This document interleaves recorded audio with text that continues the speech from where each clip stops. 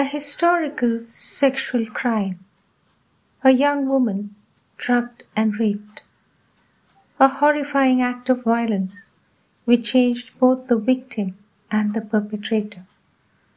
A 19th century true story.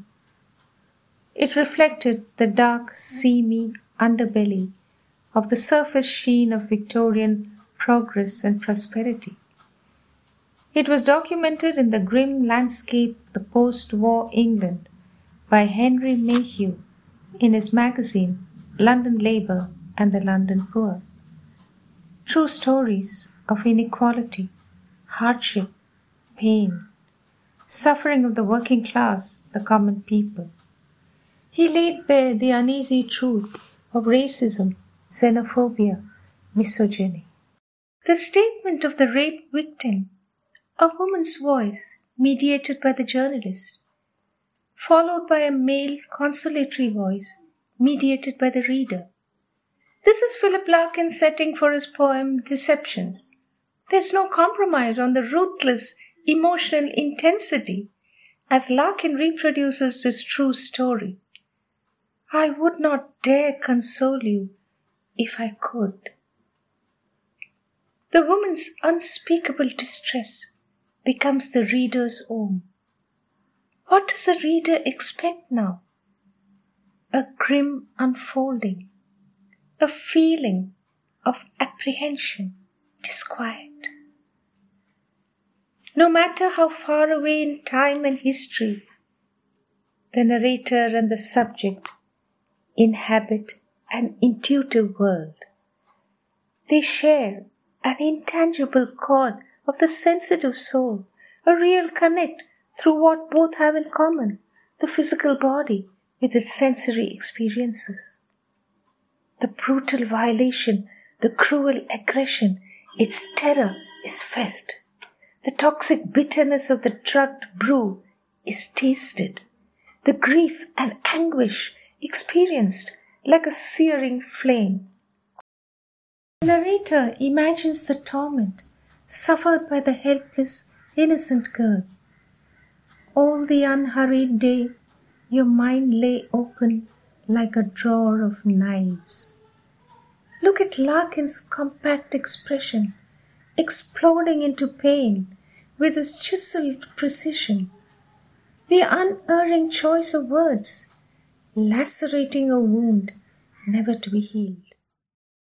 He imagines her all alone in the dark interior of her being, her chastity destroyed, her world in ruins. The petrified young girl grappling with a nightmare, while the outside world is in bright daylight, busy in its hectic hustle and bustle, keeping pace and purpose, alive with activity. The dazzling sunshine, a celebration of life, bold and brazen. Where can her modesty hide her shame and disgrace? Where is the soothing balm for her raw, open hurt? He imagines her all alone in the dark interior of her being, her chastity destroyed, her world in ruins. The poet now turns to the rapist, the inflictor of pain. He reflects on the nature of desire and suffering, both so intrinsic to universal human experience. Desire is a natural impulse which drives man. It's overpowering, imperative. Where desire takes charge, readings will grow erratic. All the knowledge, the lessons, the moral values, the social norms are overhauled, they're overpowered. Suffering, on the other hand, is human.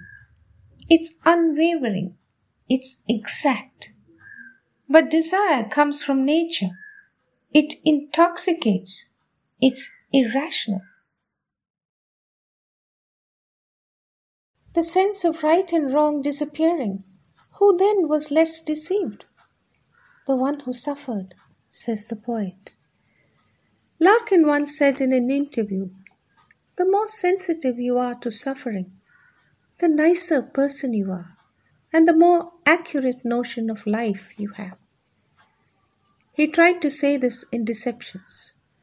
The inflictor of suffering may be fooled, but the sufferer never is.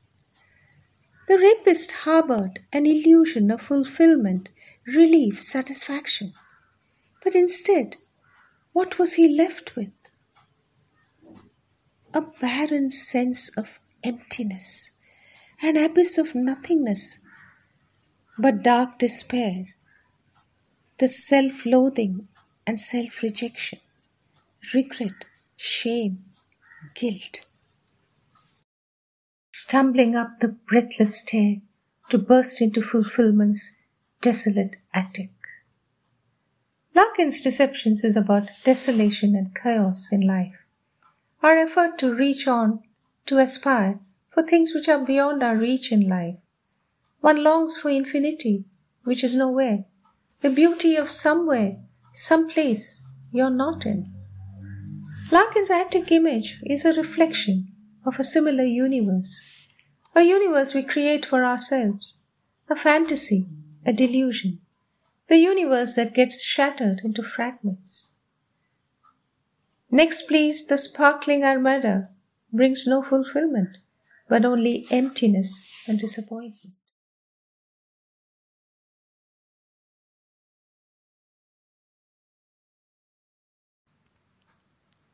Larkin's portrayal of the rapist as a victim of the power exercised by nature suddenly drives the direction of the poem to a universal problem rather than the unethical act of rape. Both are victims of deception. The girl is overcome with grief, bitter, sharp, deceived by the rapist. The rapist suffering immensely because he is rejected by himself. The effort to console himself, stumbling up the breathless stair to burst into fulfillment's desolate attic. Breathless, desolate. Both are alienated, but the situation of the perpetrator is more serious than the victim. The problem of desire in him is greater than the grief in the girl. Slum years have buried you. I would not dare console you if I could. What can be said except that suffering is exact, but where desire takes charge, readings will grow erratic. Desire is not a human creation. Human beings are blinded by nature. It's a universal human predicament, and not for a Victorian rapist alone. Larkin once said, "Sex is designed for people who like overcoming obstacles." The motive of the rapist is to overcome his desire. It is not to destroy the girl's chastity or her virginity. After all, nature is blind power, and man is the conscious victim.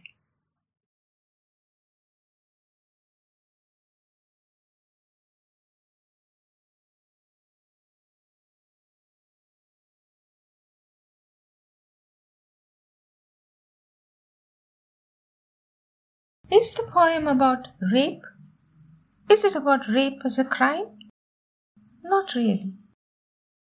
Larkin once said, "People will never be unhappy again as we are unhappy. We were born in the very tip of the shadow. Everything I write now seems to come back to this landscape." We see in the poem that the conflict is not only between individuals, but also between man and society.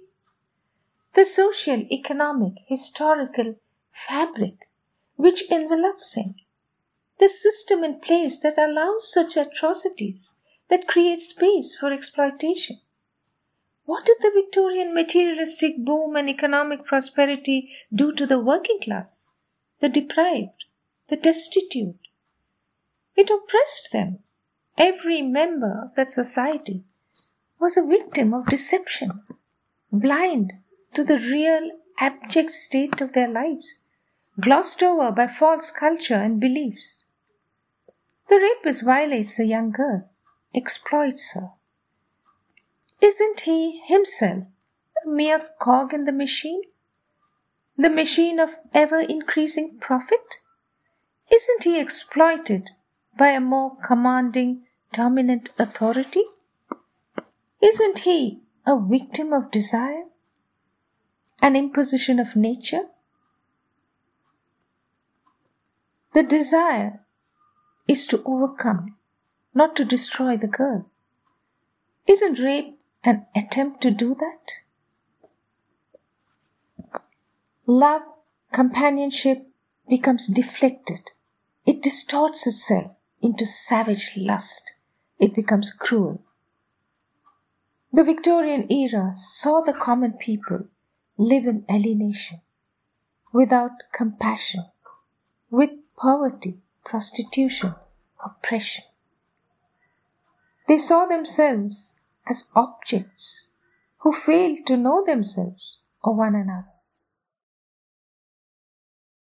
A people ravaged and hardened by war, longing to care, feel, respect, but finding themselves unable to do so.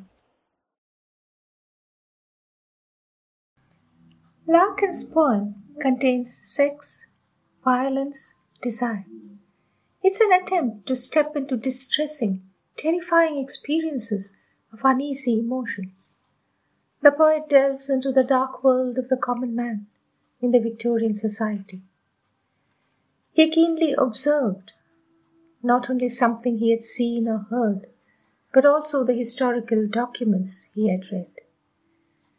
A spectator, keeping a keen eye on the social reality and human life. In solitude, with a detached distance, contemplating, observing, that's Larkin. He gives us poems with vivid immediacy, with dilemmas, with questions. Where do we begin? With the ethical reform of individuals? The poet goes beyond them, to the cleansing of whole societies and periods, spans of time. The poem Deceptions is a reflection of human nature as seen in the social, political dynamics of the 19th century historical era. It's a reflection on the universal situation of man's suffering, his gratification of desire.